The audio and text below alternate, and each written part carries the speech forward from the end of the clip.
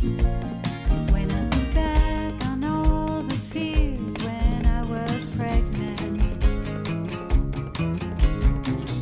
all of them dismissed except for one.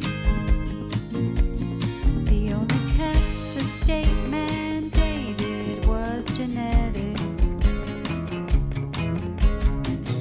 Looking for that extra chromosome. Hello and welcome to the If We Knew Then podcast.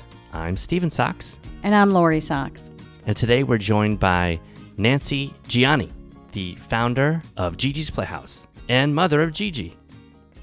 Welcome, Nancy Gianni. Hi, Nancy. How are you? Good. How are you? Doing great. We are so glad to have you on. Well, thank you. We followed you for a while on social media and see all the great things that you're doing. Learned a little bit about you just through your website and, different things we've seen on social media. But we just thought it'd be great to have you on because I actually was talking to someone through a Facebook page, and he had moved to Birmingham, Alabama, but was from Chicago and had a connection with GiGi's. And he was a little lost in Alabama and wasn't sure what to do. And so it kind of brought to mind that, supports aren't everywhere. And so we really wanted to have you on to share that. That's so true. For me, it's so wonderful that you are his foundation.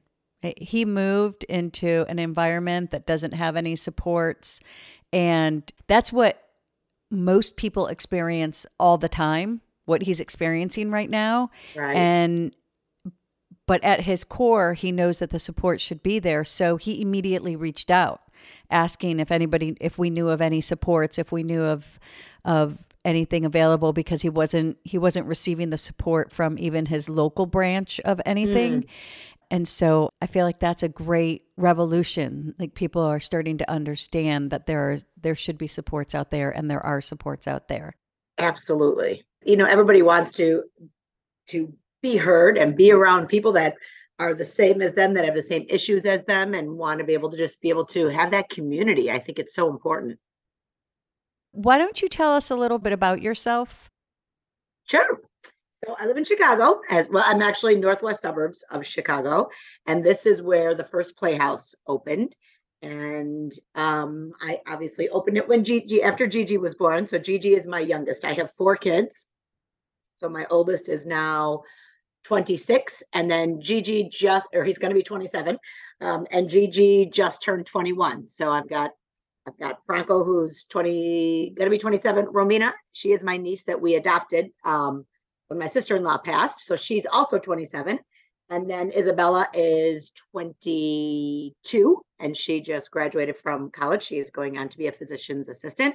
And then Gigi's 21, and she's killing it in life. She's, 21 is so different. Even though you have these hopes and dreams for your kids, you also have a part of your heart that's protected going, but it's okay if she lives with me for the rest of my life. I'm good with that. I'm ready for this to be okay. So, like, even though I set her up to be free and independent and be ready to do the things, now that it's happening, that she's fully in love and has this incredible life ahead of her, is gone on the weekends with her boyfriend. Like, I'm like, whoa, wait a minute. I don't know. And my mom told me that too. When I started GiGi's Playhouse, she goes, you're setting her up to be extremely independent and on her own. And she goes, how are you going to feel about that? I go, I'll worry about that when it happens, but that's what I want. But it is different when it does happen. So yes, Gigi, now I wish I knew then what I know now, the life she was going to have. And it was when she was 1 is when she was actually 4 months old when I was putting her to bed one night. And that, I was putting her to bed and I felt, she was sleeping. I felt that low muscle tone, just that heaviness that they carry around every single day of their lives. Every day, it's like they have this weight pushing them down, but they're always striving to be up. And I remember pushing her, laying her down and feeling that low muscle tone. And I made a promise to her that night that I was going to change the way the world saw her and all of her friends with Down syndrome. And I remember I put her down, and in that moment, I stopped myself, well, now what the hell? What does that mean? What does that mean? How, am I going to raise, at that time, I was like, Am I going to raise $1 million? And what is that going to do? Like, how am I going to have an impact? Am I going to make her this incredible prodigy? Am I just going to put every ounce of my energy into her? Like, and it was just trying to figure out, okay, I just made this promise. So what does that mean? And the best thing I could think of was to open up the world to her, to let people see their tremendous potential, not in just her, not just grow her as an individual, but show the world the tremendous potential of individuals with Down syndrome. And that was, really, I wanted that in my own community too, because I had my other kids and I was so afraid for them. When Gigi was born, there was so much negativity around the diagnosis.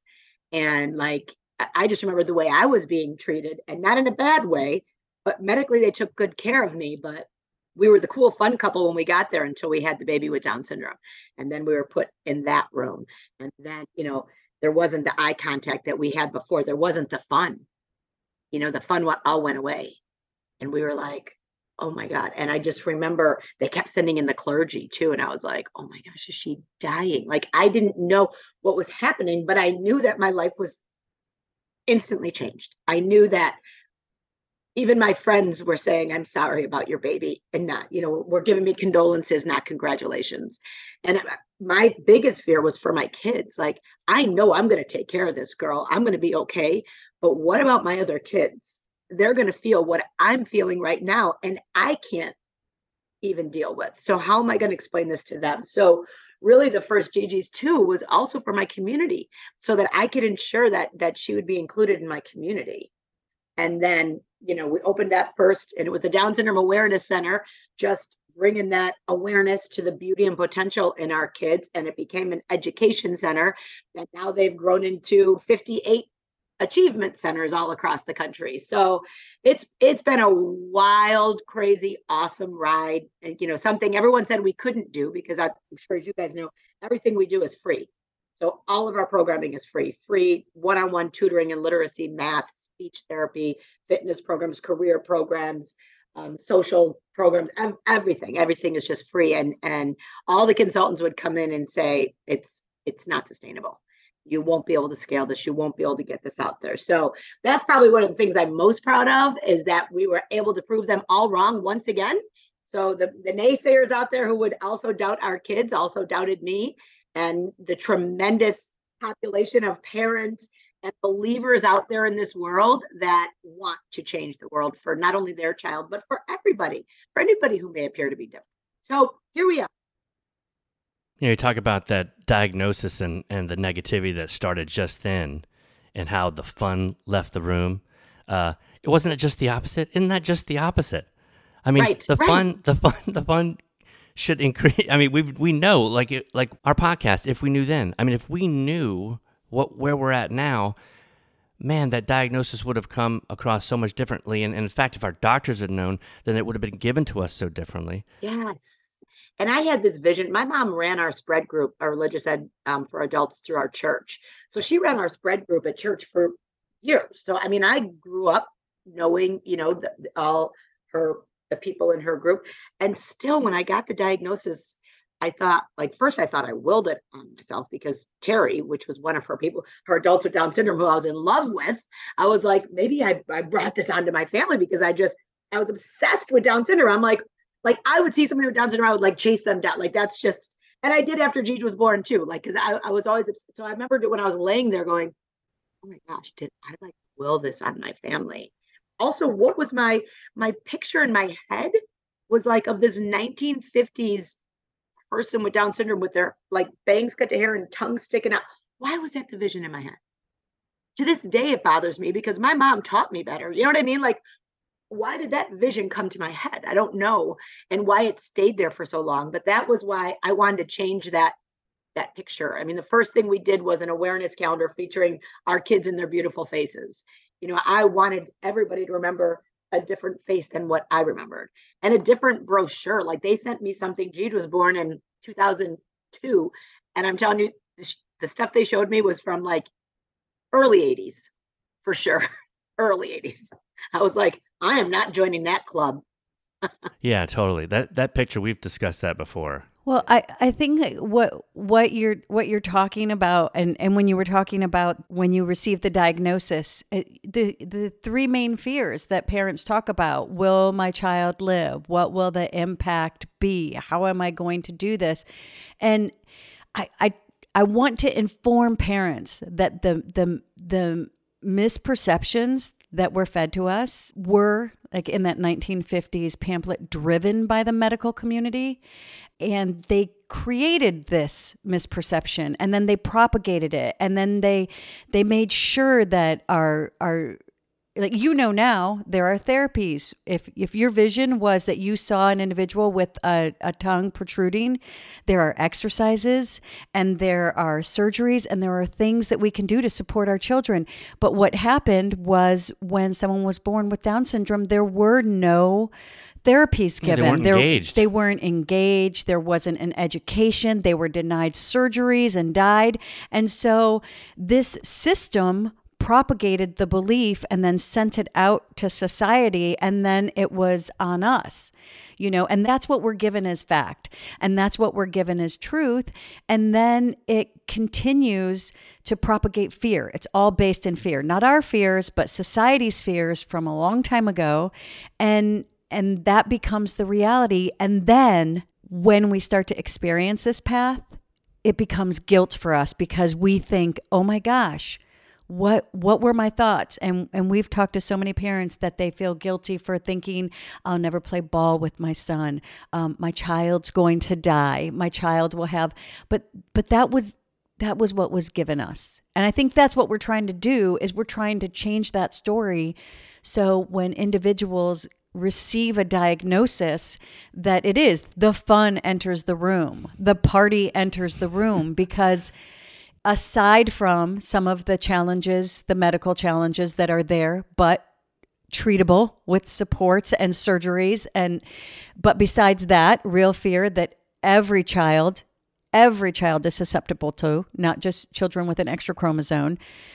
Besides that, it's like the journey is amazing and transforming, and that needs to be the new story, because we experienced that too. Everybody, hey, look at and then when the diagnosis came, no eye contact, condolences, and one of the things I really like about your vision is that you say it's to see a world where individuals with Down syndrome are accepted and embraced in their families, schools, and communities. And I think what strikes me the most, because we understand schools because of the lack of inclusion, and communities for the same thing, for the misperceptions. But the fact that we have such challenges in our families and in our friends, I think that is important to talk about, because as parents, that's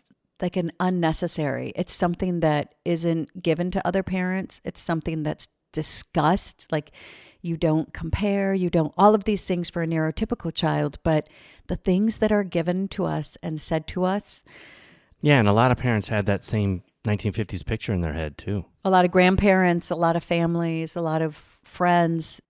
Well, when a typical baby's born, they don't tell you what could go wrong. Maybe your kid will have this, maybe your kid, they're like, enjoy your life.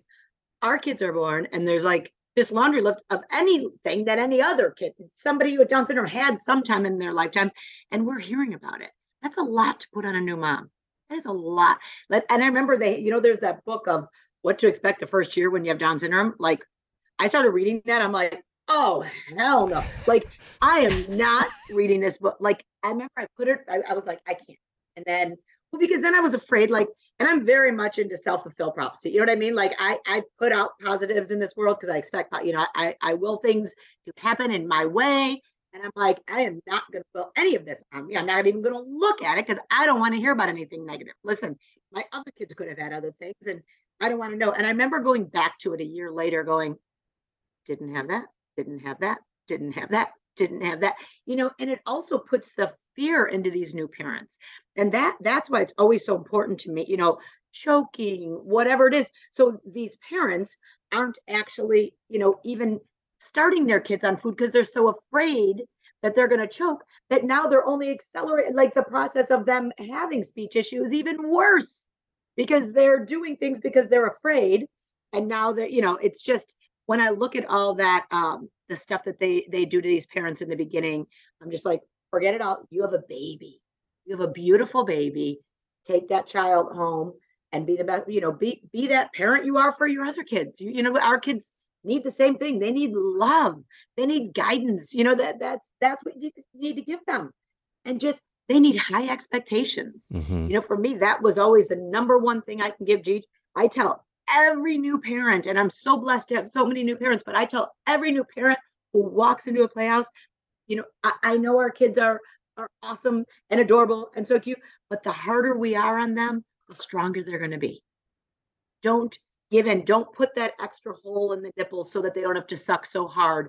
Don't make things easy for them because they have to work harder to do what comes naturally to the rest of us. So if we enable them, we're hurting them. And I think it's such an important piece for new families to understand that, because our kids are the strongest. They're so darn strong. When I look at, and they're so determined, and their tenacity, like what they're able to do and achieve, completely contradicts what you're told. So you tend to just, let them get away. No. I'm going to be just as hard as you, if not harder on you than the other ones. But then, everything else that they're hearing makes them think that, and grandparents, same thing, that they need to coddle them and do that. No. You need to keep them just as another one of those grandkids and, have those high expectations for them. So I agree with you. And, the termination rate is where it is because of this same medical, of the prejudice that's out there now. And again, here's what you have to think about too, is these doctors, we want to get to them in medical school. What they learn about our kids is about, I remember Dr. Chacoin, who runs the adult Down syndrome clinic, he goes, doctors learn about 5 minutes on Down syndrome. And what they learn, it's not pretty. Mm-mm. It's not pretty. You don't want to say, I want my kid to have that. But then the other time, when do most of those doctors see our kids? When they're sick in the hospital, not when they're out succeeding in life or leading a dance troupe, or you know what I mean? So they don't have those opportunities, which is why we need to bring them to them, which is why GiGi's, we are always out there fighting within the medical community, giving them our calendars, whatever it takes, because we still have people out there, medical professionals, who think our kids don't deserve a place in this world.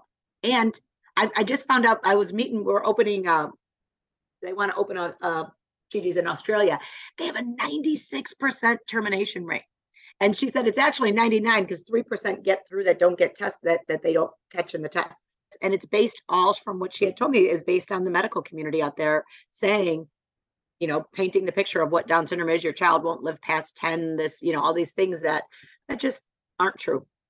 And I was just thinking that, every parent receives, the 20-week ultrasound. And I was just thinking when you said that, because we've had friends from different areas and they've been very sympathetic at first. And we don't just receive that, oh, your child has Down syndrome information and how terrible it is. Every parent receives it. So how can we test for it? So how can we be surprised when a parent comes up to us with condolences when they've been led to believe that we have just been given the worst news ever? Yeah, they when they got their test, they were rooting that the test didn't come out positive. So they're like, well, they're a couple that got a child with Down syndrome. That's because of all the fear. It's all fear, yes. Right? We've actually had at least 2 instances that pop right to my mind of individuals who were pregnant, who actually said to me, but luckily we're just going to test and make sure that, but luckily everything's okay. Or luckily after we've had Liam and they go, oh, we've had those tests and but like, luckily everything's good. They know Liam and they'll be like, well, we just want to make sure. And I'm like, I know exactly what you're looking to make sure of. And I don't like your exuberance, but and don't tell me, tell everybody else. Right. Come on. But don't, that's rude. That's just rude, and I, Thank God he's not going to be like your son. Yeah. Right. We actually had someone say, but thank God it wasn't Down syndrome. And I was like, hello. Oh my God. What is The that? things that new parents are But getting. that's fear. That's a fear-driven It's response. it's totally fear. And the things that parents are getting, new parents are getting, not only from the medical community, but we're talking about they come home and the things that are said to them by friends and family. You know, these parents need even more supports because of that. So let's say someone just got a diagnosis or just had a child with Down syndrome, and they have a Gigi's Playhouse near them, and they walk in. What kind of things can Gigi's Playhouse offer them for supports? Yes. Well, congratulations. That's the first thing you're going to hear is congratulations when you walk in the door. And the vibe at Gigi's is like walking into awesomeness. You walk into energy. We always have music on. We never want that mom to walk into a cold, sterile environment because you know what? She's walking in and she's taking on a 24/7 lifetime diagnosis. So we want her. She might not be ready to talk right when she walks in. She might need to take it in. So we really like to have that music on. We like to have a kind of a relaxed atmosphere where she doesn't feel like now I have to share my soul. You know what I mean? I have to talk about that. Like, you know what, get the other kids situated. There's always we're very family driven. So it's all about the siblings too. There's a ball pit, there's a gym, there's things to do everywhere in a playhouse. Everybody wants to be in a playhouse. But then there's also your learning labs where you'll do your one-on-one tutoring in literacy and math, or where you do your speech therapy, your handwriting.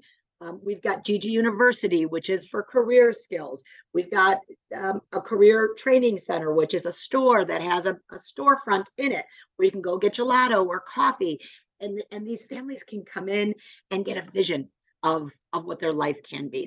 They're going to learn when they walk in the doors from prenatal diagnosis through career skills. We make a lifetime commitment to our families and they will never be alone.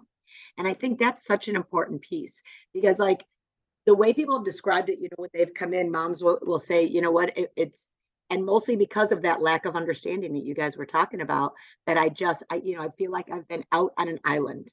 I feel like I had this baby and I've been like on this island and now I'm coming into Gigi's and it's like a whole new world is opening up for me. Like that was my bridge to get in there, but they're almost fearful to come in for the first time, because you're getting outside of your bubble of I'm just going to protect and hold this baby and do and you're going this is it, I'm accepting this diagnosis and what it's going to be. And then they're always like, why didn't I come the first day? And some come straight from the hospital, some come when they're pregnant, some come later, some come not till they're 2 years old, at all different times in life. They come at all different times, but whenever they do, we have programming for every single age group, a fitness program, whatever it is, all different. And like our Gigi Fit is everything from infants, because we know we have to build that core so that they can get the air out to be able to speak. Our Gigi Fit class goes infant, toddler, school age, teen, adult, and even caretaker. So we hit every different part of the family and the kids are there. The siblings are there. They're making lifelong friends. It's really a magical place. So that's the feeling you kind of get in there. And then you're never going to be alone. And I'm trying right now to capture that in our virtual playhouse. So we have our virtual playhouse now that's serving families all over the country, but also all over the world. And to capture that same feeling, that same hug, that same energy that you get when you walk in a Gigi. So we're finding what we need to be doing. That is also be talking to people in their own language. We have a lot of Indian families. We have a lot of Spanish speaking families. I just got back from our 2 Mexico locations last week and they're amazing. They do more program hours at that location than any other playhouse in the Gigi's network because those families have nothing. So they travel for 3-4 hours to get to their Gigi's. But then when they're there, they get speech therapy, they get literacy tutoring, they do handwriting, or, for the adults, they're doing career skills or they're doing fitness, they're doing taekwondo or whatever it is that they're doing. But they're there for a longer amount of time because that amazing team at our Mexico location knows how far those families have come to get there. So they give you, when you walk in, like a passport, and on your passport it'll tell you where you're going today, and you're going to go to literacy first, and then you're going to go here, and just making the most out of that time because they won't get it if they don't get it at Gigi's. And so we just opened a second location there in San Juan del Rio. So we got to see that and just the gratitude of the families, and in a culture where, many cultures don't accept disabilities, Down syndrome especially. And watching the communities now, 10 years later since we opened, embracing it, watching the dads come out, because before it was the moms would do it, watching now the celebration and the voice of the dads. So it's really cool to watch what happens when you can change that cultural, just shift it a little bit and bring that acceptance in. So that location will actually be hosting our Spanish speaking groups on our virtual Playhouse. So we hope to be able to, through our virtual Playhouse, get to those families who don't have anything, but still get that same vibe, that same energy. I want to use AI to kind of put it together to have a bopping Nancy and Gigi on the page when you walk on or something. something just really to keep that energy and vibe and to make sure that these families know that they'll never be alone. Just having literary training and handwriting and your math supports and tutoring, that sends the message that, yeah, your kids can. They just need supports. Absolutely. My typical kids needed help, but they all had tutors. That's what I don't understand. Like, why do we think our kids with Down syndrome aren't going to need tutors? My typical kids needed tutors, and that's okay. Do it. Take the time. Invest in your children. You know what I mean? I invested in my other ones. Of course, I'm going to invest in her. And I'm telling you, the way she reads, the way Gigi reads now, and she's still in the literacy program. I'm never taking her out of that. I'm like, it's free. It's every week. Somebody else. And she's with a tutor. Why is that tutor there? Because she wants to teach and help people. Thank you, God. So Gigi gets to go, and anybody who's in that tutor gets to go meet with somebody besides family or mom, or you know what I mean, who and impress them with her skills, and it's awesome. I will take advantage of Gigi's programs is forever, and her reading gets better and better. Her articulation, it helps in her speech, it helps in everything that she does. I mean, she's going to be a lifelong learner, and I'm happy about that, because with our kids, a lot of times we know that repetition is everything, and it's a lot easier when someone else is doing that work for you sometimes, and then you can just reinforce it at home. Yeah, and like every kid, I mean, a lot of times our typical teenage daughter, doesn't want to hear dad tell her again about certain things or mom tell her certain things. I mean, how many times do we see one of our, Sophia will go out and hear something that we've told her for a while, but it connects when someone else tells her. 100%. 100%. You do know why there's a separation, but there shouldn't be a separation. And I think it would bring so much ease to parents if society would stop telling us that there's a separation, because there's not. No. Maybe Liam will achieve a goal a little bit later. Maybe it takes a little longer, but maybe it doesn't. Yeah. That's the weight. When you talk about lifting Gigi when she was just a baby and feeling that weight, that's like you felt the weight. I don't think they much feel the weight, but you felt the weight, and it's the weight that weight that tells you that it should be different. But that's the thing, is to change that message, because you get here and you're like, well, it's the same. It's the same. Yeah. It's the same. And honestly, sometimes you can tell that to parents, new parents, and they look at you like you're just saying that to be nice. Right. But it is Totally. the same. When there's a certain place that you get to and you go, oh my gosh, I've been putting so much energy into feeding that, what was fed to me, and keeping that machine going, but it's not. Maybe it's a little, it looks different, but aren't we told that about every child? Every child, it looks different. There's no pattern for the same child ever. So if we could go back and just give that message, just keep going. And when you get someplace, just like you do with your neurotypical child, be there then, and then figure it out.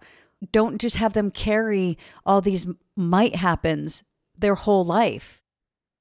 And those might happens are the weight that is on them, because it's restricting them, it's pushing them down, it's telling the schools that they're not going to be capable of keeping them in that classroom or where they need to be. I said, and my kids too were like, Mom, please don't let her go to Barrington High School, my high school, which is a very nice high school.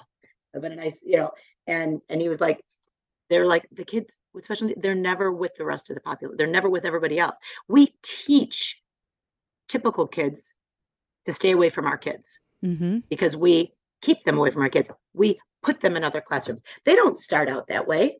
that they're taught that, ooh, don't go around those kids. Like those are the kids, they're separated over there because that's where they belong, somewhere else, not near us. What is that? I mean, that messaging Yeah. alone implied. I remember when Gigi was a freshman and she was doing the tour of the high school. I was with Bella, who was a junior.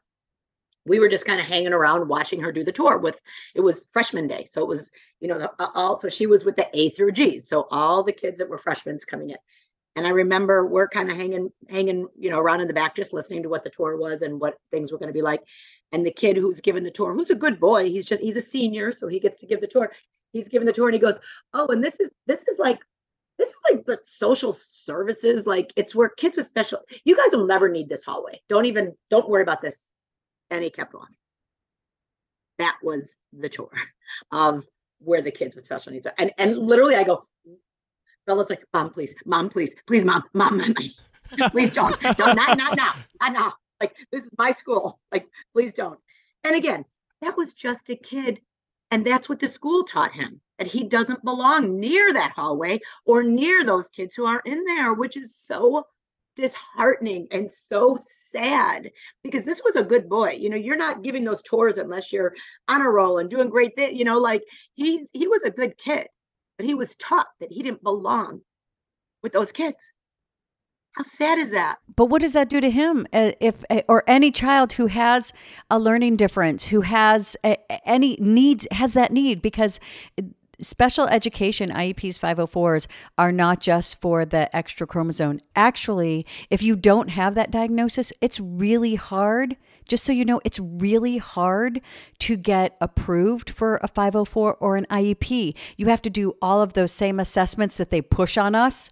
Like a neurotypical person has to fight to get a diagnosis. So I see where that machine is like, they send the message, you don't want to be there. So if any kid has a need, they don't ask for the help because of the stigma.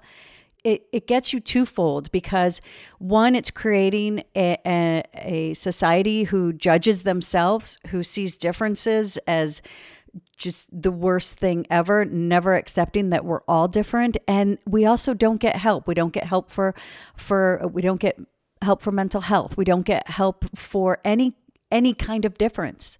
There's just like and so that child, that great kid, you don't know what he needs, but he just knows you don't go down that hall. Don't go down there. Yeah. But he may need to walk down that hall. Right. And you don't know the gifts that are down that that's hall. The shame that's put on it. Yeah. Right. And then you look at individuals with different needs and with different diagnoses, and it's just like this giant cesspool that it creates. No, it does. It create, and plus that kid's never going to interact with an adult or child with Down syndrome in an educational setting, right? Maybe in another way, but not in where you would put emphasis and focus, like education or the workforce. And then we understand why our kids aren't getting hired for jobs or thought of as being, in a workforce, because this good kid's going to maybe be an employer one day or a teacher. Yeah, we just need to change the entire thought process of how our society thinks about learning differences. It's or differences. Period. Differences. Yeah. Period. Just period. So what did you do? Did you say anything? I did not to him. I mean, what was it going to be for him? And believe me, I've been saying it with the school. Like, they see that the kids should be separated. That's just the way it is. That's where they're at. I mean, I've brought it up. I told them what had happened. They, of course, apologized and said, well, we'll make sure that when we teach the tour that we tell what the, you know what, too late for that, because it's not the tour. It's him being in school the last 3 years in this school and you keeping everybody separate over there. So it's not the tour. It was the way he's been taught through your school to just separate and not have those kids and not be near those kids. And I still try with the schools. It's just, it's like, I don't know how we're going to make that change. We started at GiGi's. We started Generation G back in like 2014. Generation G is a conscious decision to be better every single day. Be generous, be kind, be accepting. Simple to do. You put a G in your hand with a heart on it, post it on social media. It's a simple thing. You take the pledge with your other children, with your kids. take the pledge at iacceptyou.org. We try to get families, we try to get schools together to do this. We have Gen G clubs in a lot of the high schools. My daughter Bella then started the Gen G club at Barrington High School to try to bring all the kids together, which helps a little bit. But it's all, it only helps the people that you can get to listen. You know what I mean? They all signed the pledge, which was great. So they did have a nice base. I think the kids did a good job. But again, this is also the administration and what they're showing those kids. I think administration forgets that discrimination, especially against anybody because they have a disability, is still discrimination. It's but it's discrimination in a big way. Like, you know what I mean? It's like, and also the law is FAPE. I mean, the civil right. And what happens is that if you get an administration that's on the same on board with the same message, then they pretend that other stuff is the opinion and theirs is the fact. But in fact, their stance is opinion and the other stuff is a civil right.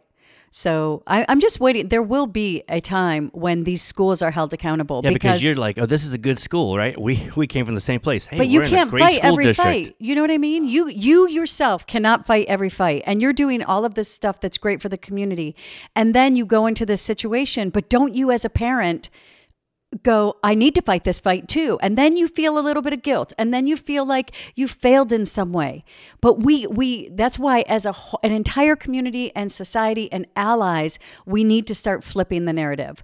We need to have allies that take over and like you do, like if your friend is sick and you're healthy, you step in and you go, let me make you a meal. Let me clean your house. Let me walk your dog. Well, we need allies to come in and go, hey, you're doing this. You're changing the narrative. Let me walk your dog, right? Let me help you. And that is what we need is allies to also be on board to change the message in their children. So when their children do that tour, they can go, excuse me, but that doesn't seem right. Can I ask you, was Gigi on that tour when he said that? Yeah. She was on that tour. He obviously wasn't paying attention to who was on it. He doesn't. She didn't know that was her hallway. She didn't know that was where things were going to be. She thought she was going to be in the whole school like everybody else because that was the tour she was on. Right. She didn't know that she was going to be one of the ones in that hallway. But isn't that an example? He doesn't see Gigi as a different hallway. Yeah, he didn't see it. Right. Gigi, he doesn't even know what he's talking about when he says this. Right. Is, like he has absolutely no idea because there's Gigi, right? Right. If there was inclusion, probably starting in elementary school for him, his idea of when he would have been on that tour and the way he talked about that hallway would be completely different. There might not be a hallway. Yeah, there may not be a hallway, right? It shouldn't be a hallway. No. It should be like hallway. You guys, it's. I'm telling you, I'm really my son Franco, who's now ironically he's the one who drew when he was 6 years old. He drew the very first GiGi's Playhouse logo, and I know, isn't that crazy? And we still use parts of it. We still use the GiGi's Playhouse. But when he drew it, it's 4 kids holding hands like this. They have G's on their shirts, the first original logo. And now, ironically, he works and does advocacy and marketing for us. And I'm telling you, that kid might be the one who could do what we're talking about. That generation, I shouldn't say him, but maybe that generation could be the one because he so gets it. And he watched it as a sibling and they were the ones that said, please don't have her go to school, and it wasn't just there. It's just the way it is here. It's just the expectation. It's kind of the way things are.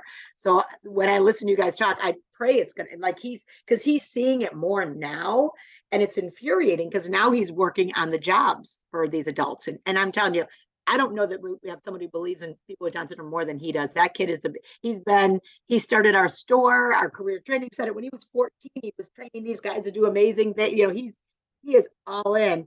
And now seeing where our world is at, like how diversity, equity, and inclusion doesn't mean disability is really frustrating.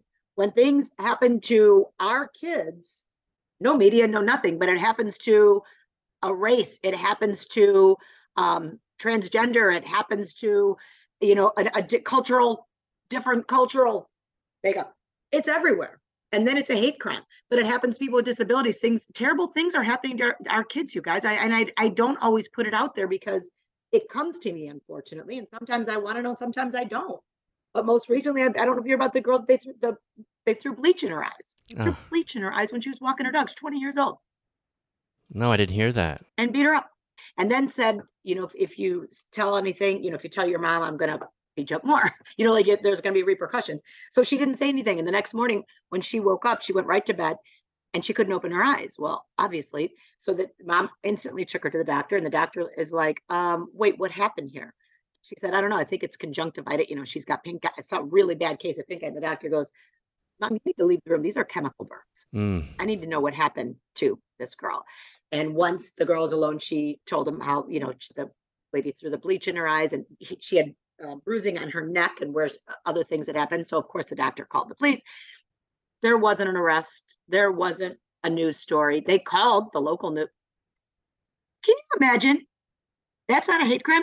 Because this girl wears her diagnosis on her face, she's a victim, and we're doing nothing about this? Like, no, not okay. And it's not a story. If that was any other marginalized group, there would have been hell to pay. Yeah, we talk about that in education too. When it's like this is, but this is what I think. You said it.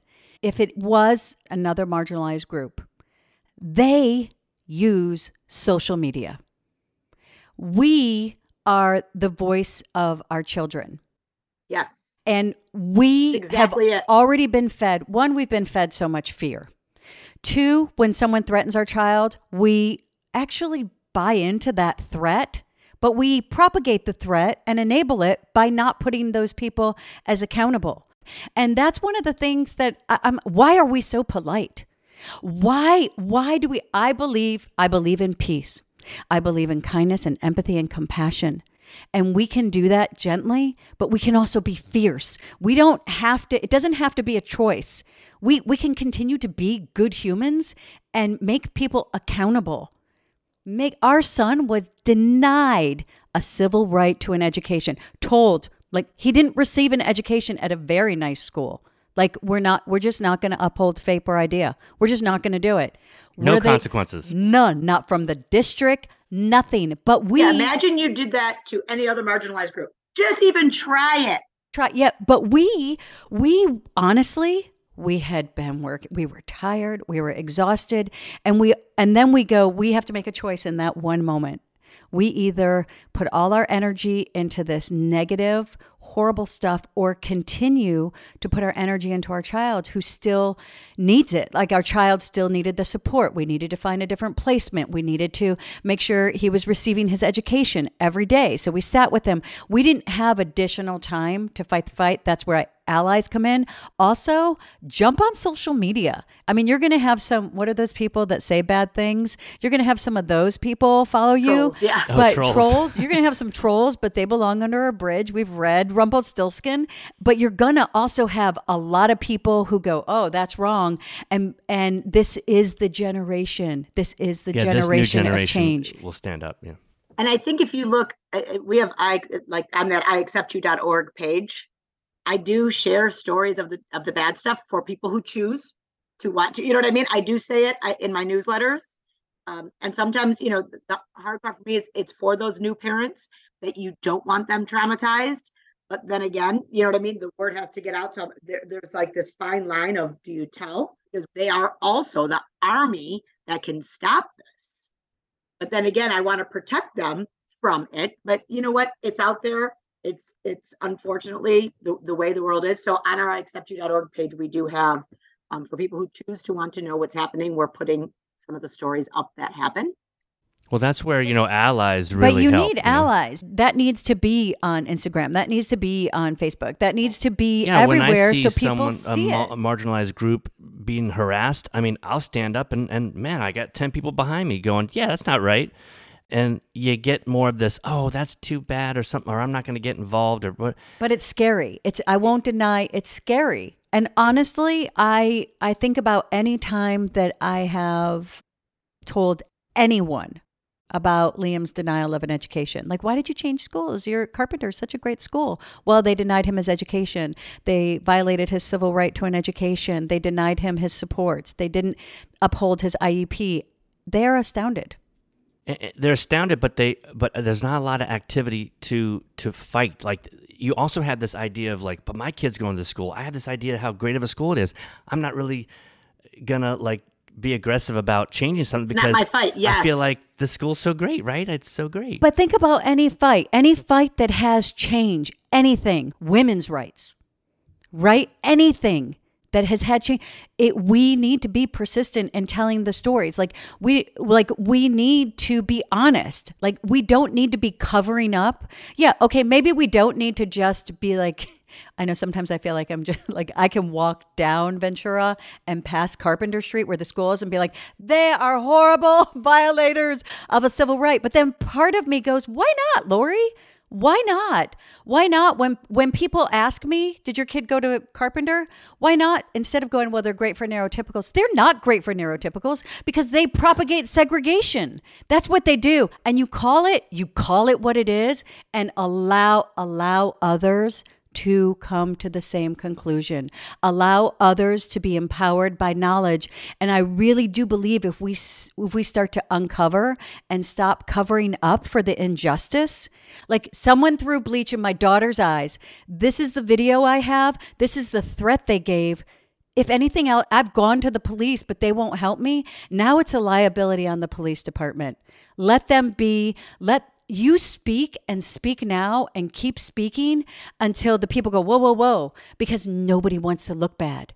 Nobody wants to look bad, and they will start to make changes because they have to make changes. Do you know what I mean? We have to make it a hate crime. I'm telling you, like I said, to me, if that was cultural, if that was race, if that was gender, that would have been a hate crime. By definition, it's a hate crime, and that they just don't they're uphold pretending that it's not a hate crime. Yes, I call this mom who's now so afraid the state will just that they're going to take her kid, that she's like, it's okay. I go, no, I have lawyers, I have people, we can do this. But we got to stand up and take this stand and let people see it won't be tolerated, and that it would be a hate crime. It is a hate crime. It is by definition a hate crime. They're just trying to make you believe that it's not. Just like when you sat in your IEP. It is FAPE an idea. They're just trying to make you pretend that it's not. And I'm telling you, it's just social media. We need to jump on, we just need to jump on. We have these tools at hand that bring attention. And you said it, the mom is afraid. These parents, we have been fed fear every step of the way. I had a regional center officer one time make me think that because in order to deny a service they were denying, well, if you say that, they'll take your child. And I was like, you can't just, first of all, do you know how hard it is to take a child? Do you know what you have to prove? And these people that are so filled with hate are in the wrong positions. They shouldn't be teachers. They shouldn't be administrators. They shouldn't be in places of power. And you're right. You get canceled. You lose your job if you say something racist. You lose your job if you go against any marginalized group, and they need to begin to lose their jobs and be held accountable for the same violations of any individual who has any disability, because it is, although not in society, by law, it does hold the same weight by law. That's just how it is. But GiGi's Playhouse, how do we transition back? No, we go. Well, because you are making I think the we're all difference. very passionate We're about very this. passionate. Yes. Totally. No, I'm so glad to know you guys. I can't wait to tell Franco that wherever we can get more ammunition and talk to more people with more that believe this in exactly the way that you do. That's getting all those powerhouses together, and that's how we create that change. Because for us, we are so focused on. I mean, we serve over 30,000 families directly with free programs. So whether it's whatever it is, so it's always like we're in that day-to-day grind of the best programs and giving people what they need and blah, blah, blah. But this is another avenue to that, because our mission is to change the way the world sees Down syndrome and send a global message of acceptance for all. And that's all of that other part. The programming is one piece, but this other piece is huge, and something I so believe in. I can't tell you how many times I'm like, I'm going to end up in jail because I've got and I will, and I can't wait, because then good, don't put me in jail, and maybe you will listen. I'm like, is it going to be me and Gigi doing a food strike? Am I going to go sit on someone's, when Netflix had, there was so many times that I was fighting these fights going, how is this a fight? Why is there not more people outraged? Like, I'm not understanding this at all. So I said, it's going to take me going to jail, and I will. I could care less. Like with my big mouth doing something, telling the wrong person off at the wrong time, but there's got to be something to give these guys a voice. And you're so right, because I was sitting there in June, and there was I'm in Chicago, and there was the big huge parade. I'm like, damn! I mean, it was awesome. The parade was not disability pride. It was the pride. LGBTQ pride parade. I'm like, how do they get to close down the whole city? You know what I mean? We're all like, I'm like, how can I do this for disability? I got like all excited looking at it. I'm like, you know what? It's because, like you said, that population of people is in corporate America speaking for themselves. They're in the workforce asking their bosses to do these things. Now, our people with disabilities are not there. We're just out there trying to be their voice. So that's why we don't have the strength to have that big, huge parade. I want that parade so bad. Then I'm like, well, it's Disability Pride Month next month, in July. I'm like, maybe we could do I want to shut down Chicago for a parade for Down syndrome or for disabilities. I want the whole city to celebrate with me. I'm going to tell you the difference is, look at the history of LGBTQ and what they gave. Look at how their children were killed, how they were assassinated for being able to be who they are, right? And they get to be that voice. Yeah, how do we teach adults with Down syndrome to be self-advocates? Well, first of all, to be self-advocates, our children need to be seen as equal by their families. Yeah. That means when your doctor comes in and tells you some garbage, say, thank you very much. Is there somebody else I can talk to, because I don't like your opinion, or that's very nice for you. You're wrong. You can leave now. And you can say that. They just have a degree. It's a practice. It's not a perfect. Say it. That they don't hold any power over you. So start speaking, because they wouldn't say that to the mother of a neurotypical child. And then we need to stop that message of fear being just fed and propagated in the schools, in society. But the thing is every marginalized group has had to fight. They've had to fight really, really hard. And they've gone up against all of those things. They've had to, maybe they, by biology, have a voice. Maybe they don't, haven't had to get their voice and have speech therapy for their voice, but their voice has been silenced. Women have been silenced. Marginalized group, different races, like LGBTQ, everybody, it's just, you follow that and you say you're going to end up in jail sometime in this fight. And if you do, a lot of great people have been arrested fighting for what's right. We're out here at Warner Brothers and they're striking, right? And we're striking because we're finally using our voice. And like Bryan Cranston said, we'll no longer let them take our dignity. And that is really something that this community can actually say too, because they're taking our community's dignity by telling us that we're not equal. But they put out a little sign that said, hey, it's violation of sound ordinance, noise ordinance. Don't honk your horn. You know how many people responded from fear and didn't honk? I bet a lot of people did, because it's fear. So what happens is, when you start to fight for what you want to fight for, other people are going to try to make you fear and think a different way. And I feel like our marginalized, ironically, individuals with disabilities fall across all marginalized groups. Mm-hmm. And I feel like our marginalized groups help us, are probably they're the ones, because they've been a victim too. Yeah. So they help GiGi's, you know what I mean? The LGBTQ, they are huge supporters of ours and great friends of ours. A lot of our families, we fall across every group. So I feel like the individual marginalized groups love us and we love them, but it's the other people that don't love all of us. You know what I mean? Well, and it takes that group of people that aren't affiliated with that marginalized group, the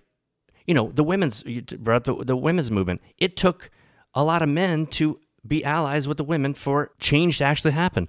For the civil rights group, it took a lot of people that weren't black to ally to make a movement. We need people that aren't affiliated with quote unquote our community. I mean, we're all a community, right? But we just need the support of everyone, and that's what's really going to make a change. But we also need to support everyone. And Yeah. and you said that like we're across every marginalized group. We are. But this is what I thought of is, hasn't having Gigi made you a better human? Don't you 100. walk down the Totally. street, and if any marginalized group, even if it's not a group, if any human, like I'm in the grocery store, if someone is rude to someone else or just like is using this invisible power to make someone Yeah. small, I will stand up for that Well, you person. become an advocate for all. You become an advocate for every human. Everybody. Every Yep. single human. And that is what they do. They don't tell you that.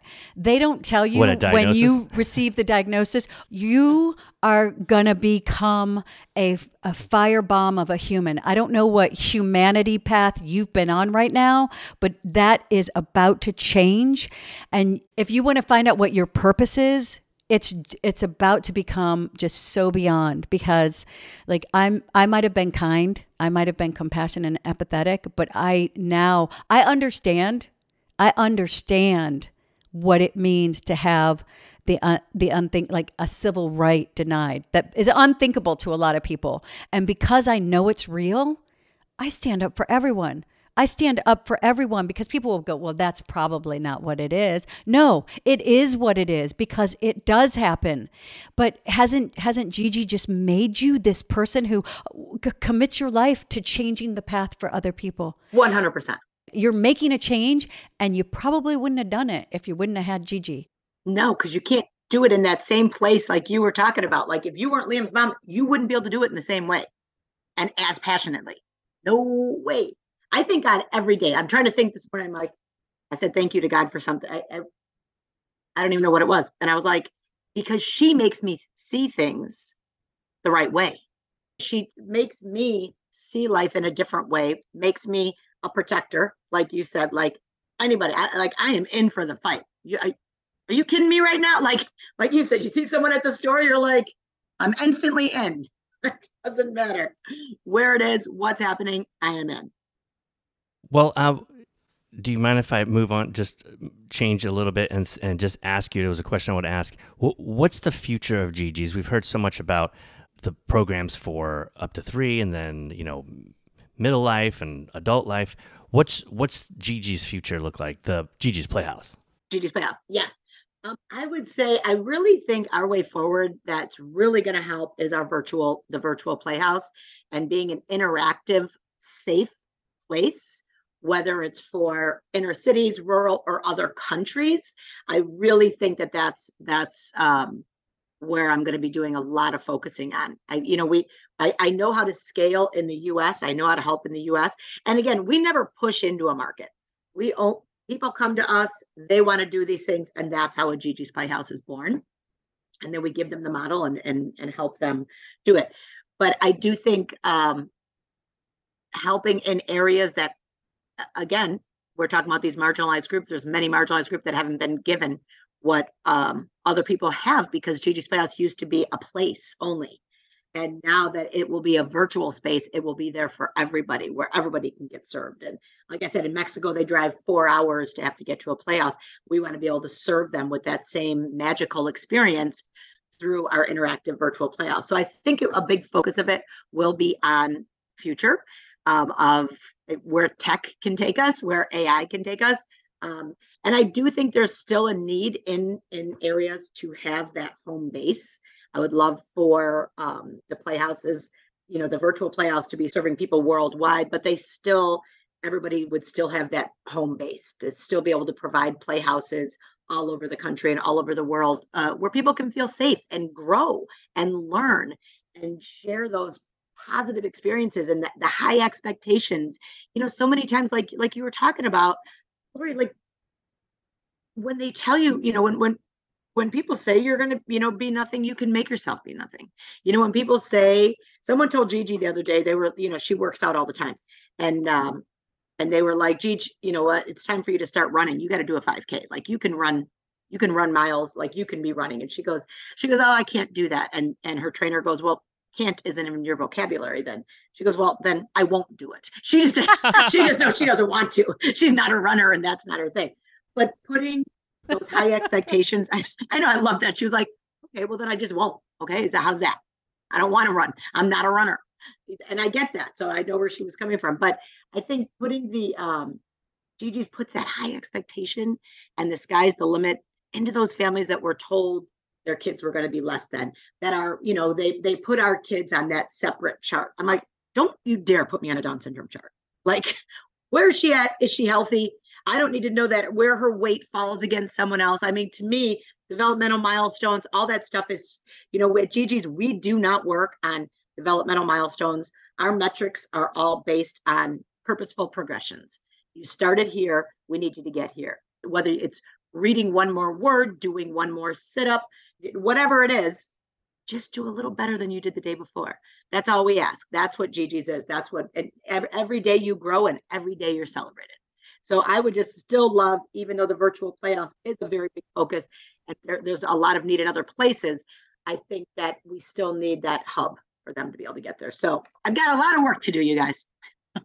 That kind of answers that that question I kind of posed at the beginning of that listener that lives in Alabama that was looking for supports. At least that virtual aspect of GiGi's Playhouse could maybe bridge a gap there. And there's also the possibility of reaching out and working to open your own GiGi's in Alabama, Playhouse. right? That's how you make the, if that's a possibility, that's all of that. We'll leave the links on the show notes. And people are usually surprised when they do it, because they'll usually find out there's more people in your area that are looking to do the same thing. And when we start connecting those people, and most of them are connectors themselves by just doing the outreach.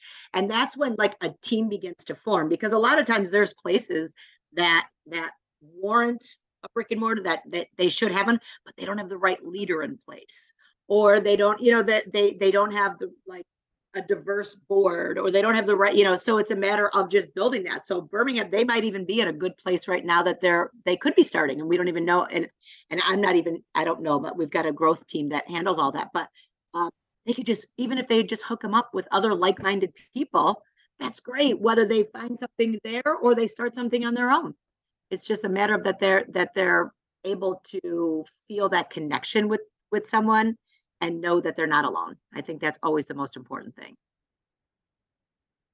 I just want that to sit there for a minute so that people can hear that. And connection really matters. So everything is possible, right? Everything is possible, just like GiGi said. But I just don't, I just don't want to. And that's okay too. I don't want to. Yeah. I love her trainer who said, you can, that because that's who we need. And those are the people we need in our kids' life. And those are the only people we let in our lives as well. Right? Totally. Because then you start to look around and go, what toxic stuff am I allowing? Yeah. I have to know, did she go to that high school? She did. And how'd that go? Well, it went okay. The thing is with the high school, it's the teachers are awesome. It's the administration. The teachers' hands are tied. They know it, and their hands are tied. So they did great work with her. So thank you, God, for that. Like I'm grateful for what those teachers did, even though they were bound and tied by what the administration was doing. She still had really good people who cared about her, who loved her. They couldn't change what the school didn't want to do. They weren't going to put her in a science class, even though like when she started middle school, this is the district I'm in, and it's a beautiful district. I live in a nice district. But she started middle school, so she was the first one in second grade. She knew all of her state capitals. She knew all of the planet. She was a learner, and she's a visual learner. And I always ask them to teach her the way she learns, and she will learn.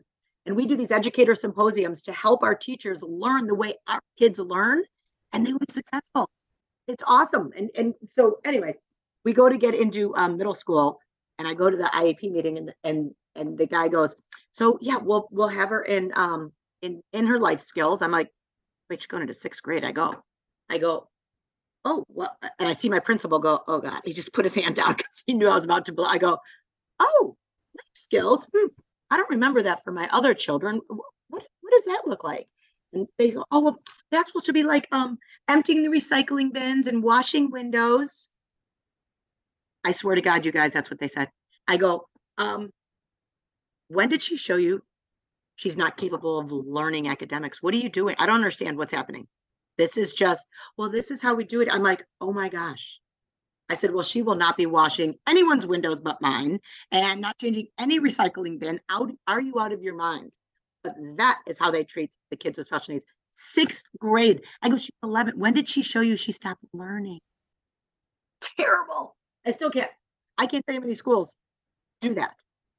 Life skills in 6th grade. It makes my head want to like explode.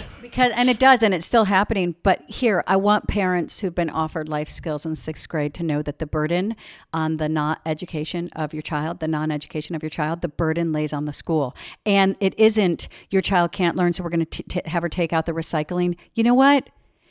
Give your janitor more hours because they need them. Okay? Yes.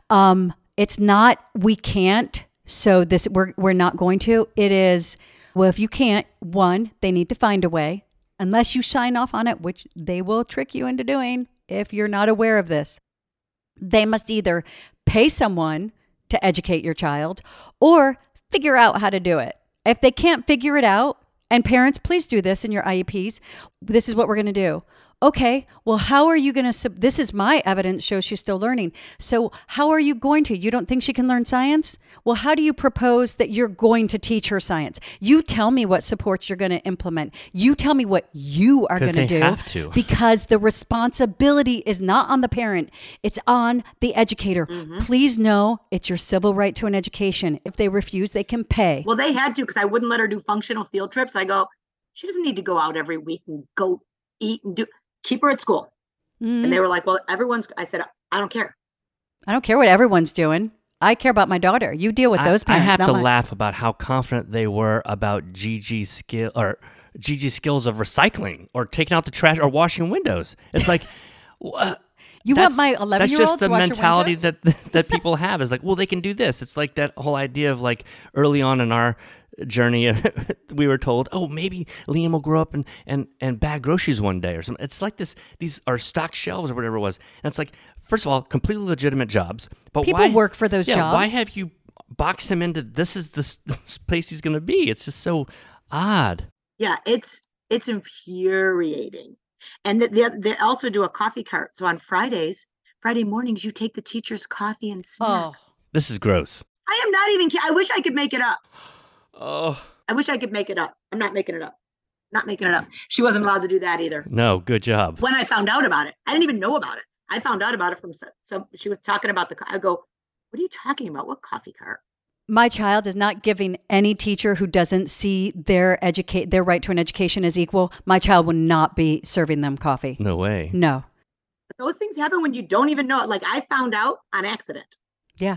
They do that. So parents need to be active in, like, you can ask in your IEPs that you want a weekly update. These are things you can participate. It is actually at the end of the IEP form. It asks you questions on the questionnaire. Do you feel like you're an active part? It is your right. Look it up on your district website. Which, can I make one correction to something you said? You said, I live in a nice district. They're not very nice. We used to say that too. We used to say that. There's certain things that are about that district, but as far as any district that does not educate every child, I guess every marginalized nice would have group. To be in quotes because it's like, hey, you live in a upper middle class neighborhood type of thing, a nice funded school, but we can see how the funding does not go to our schools. students. Yeah. The funding does not go where it's supposed to go. Where it's supposed to go. There's actually funding. It doesn't go where it's supposed to go because they get a lot of money. And you know what? Eventually, and I say it so many times on our podcast, eventually someone's going to have a lawyer and schools are going to start to be sued for embezzlement. Yeah. Because if you take Where's the this money going? And our school, our Carpenter Community Charter took the money to educate our son, took the money for his supports. There was one entire year where he did not receive his resource. Where'd that money go? So that is stealing. And eventually someone's going to have some free time and they're going to start suing districts who embezzle from the government. And I want to say that part of my journey, because of all the negativity, I threw a lot of the baby out with the bathwater, like that list that we're given. I want parents to be able to look at it as a tool. You saw your district for what it is. You didn't really have a choice. And so you kept the baby with the bathwater.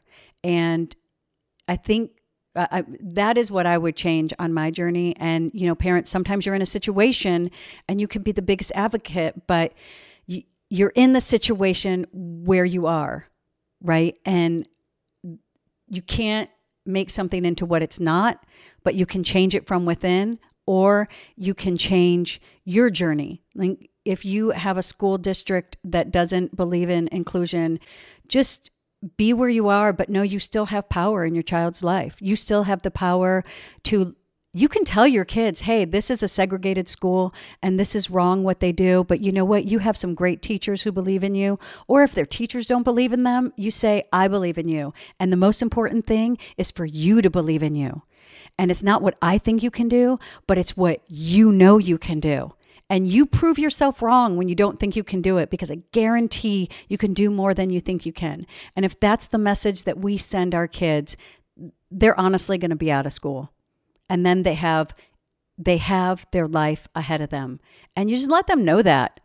And you be that message. And that's one thing, because I think that this journey carries a lot of guilt and it carries that weight. And we don't have to. We don't have to. We see what's in front of us. We know it needs to change. And then we change it in the way that we can. And if we're all doing it, then we're going to see the change, right? And that's I just wanted to say that, because I know that there was a lot of guilt when we left Liam's school. We felt like we failed.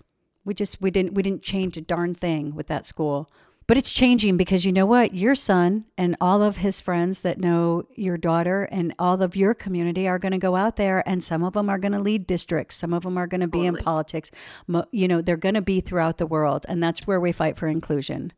And that's how the world changes. Yeah, that's changing. How the world changes. And it's changing. GiGi's Playhouse is changing it.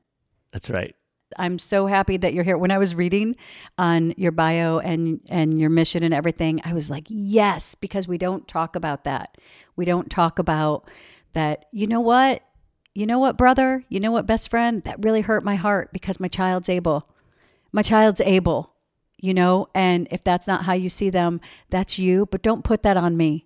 And I find what I love about this journey is that the new parents don't get it diagnosis, is how, how outstanding our kids are, but how they change their immediate, and then in just so many ways, the world. They do change it in just a beautiful way that the world needs to be changed. And just, I look at your story, I see so many parents who have, opened shops, created businesses, written songs, done all of these things that they would have never done with their life. They would have never done with their life without that extra chromosome. And the siblings too. I said, my kid, when people are like, oh my God, your kids are, I'm like, I could not have made my kids who they are today. They are who they are because of their sister. Yeah. And what she has taught all of us. And thank you, God, for that, because it's different. It is different. And their friends, their friends who have grown up with her, as our crazy, 4 teenagers all at once, that like the house was just a madhouse all the time. And them, growing up with Gigi. I mean, she's changed many lives just within our own family. That ripple effect of where that goes is just my hope of where our future is going to go. You said when you got the diagnosis, you were like, what have I done? Have I willed this? And totally. But it was more of like what have I done? Mm-hmm. I think now you can look back and go, what did I do? Like, what have I done that created this in my life? Just so people know, when you get a diagnosis, it's a naturally occurring chromosomal arrangement. We've just been made to believe it's something else. But the thing is that it is also an amazing gift that the world finds out one family at a time. What an amazing gift it is. Well, I'm glad you guys are out there spreading it too. I love it. It's awesome. I'm so glad I got to meet you. You're amazing. We're so grateful to have you today, and thank you for all your advocacy, and we'd love to talk to you again. Thanks so much for coming on. Yes, well, you guys were amazing, and I have to tell you, I learned a lot in this session, and I really, I can't wait for my son to hear this, because I think, Laura, you were so passionate about everything that you were talking about, and I love it. I think it's amazing, and I think we need to do more. So together, we're going to conquer it all, you guys. We got this. Please follow us on Twitter at If We Knew Then Pod, and you can drop us a line on our Facebook page at If We Knew Then Pod, or visit our website, ifweknewthen.com, to send us an email with questions and comments. And you can join our mailing list there and get alerts of future podcast episodes. All these links will be added to this episode's show notes. Thank you again, and we look forward to you joining us on the next episode of If We Knew Then.